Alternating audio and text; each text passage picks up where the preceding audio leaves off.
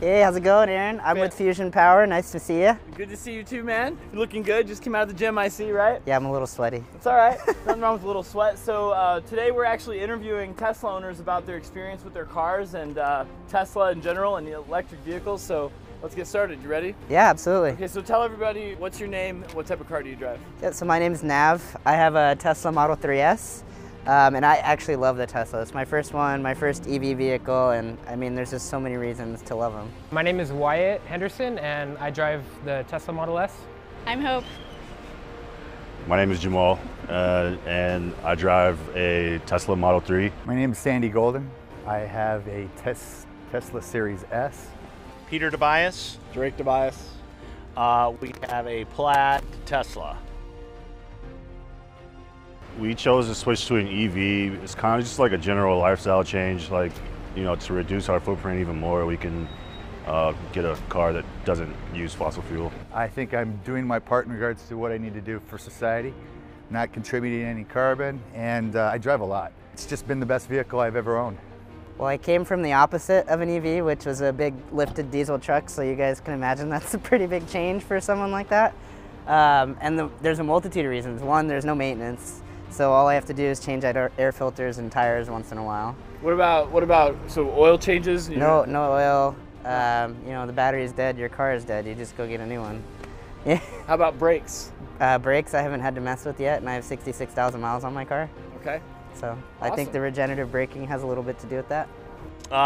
For the speed and the quietness, really. It's an unbelievably quiet car. You never have to go to the gas station. So if you charge your car at home, you just get in it and go. You never have to go anywhere. I have free supercharging, so it's free for me. Go on road trips for free. And even if it wasn't free, it's cheaper. Last time I held a gas pump in my hand, probably 2 years ago. The next EV that I want, I've already pre-ordered. It's a Fisker, so I might be moving away from Tesla. I don't know if I'm gonna get it yet, but it's a Fisker Ocean.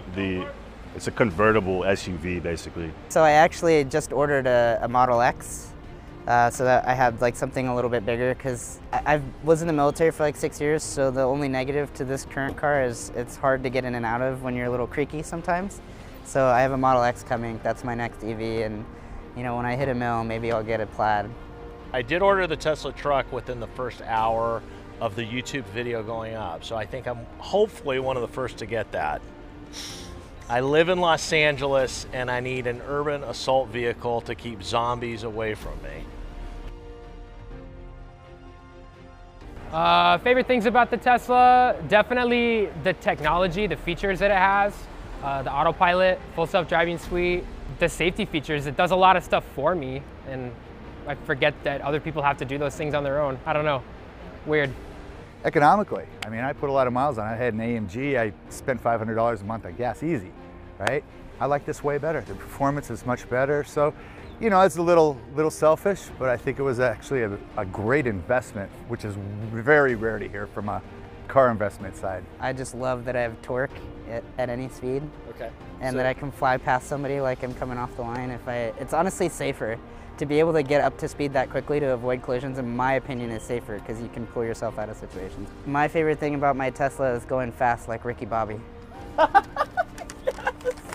It's absolutely unbelievable. Like, you can be going, like today, I went to pick him up, I was probably going about 50, and I wanted to surprise him, and I just stepped on the accelerator. He's like, holy shit, I thought we got hit from behind.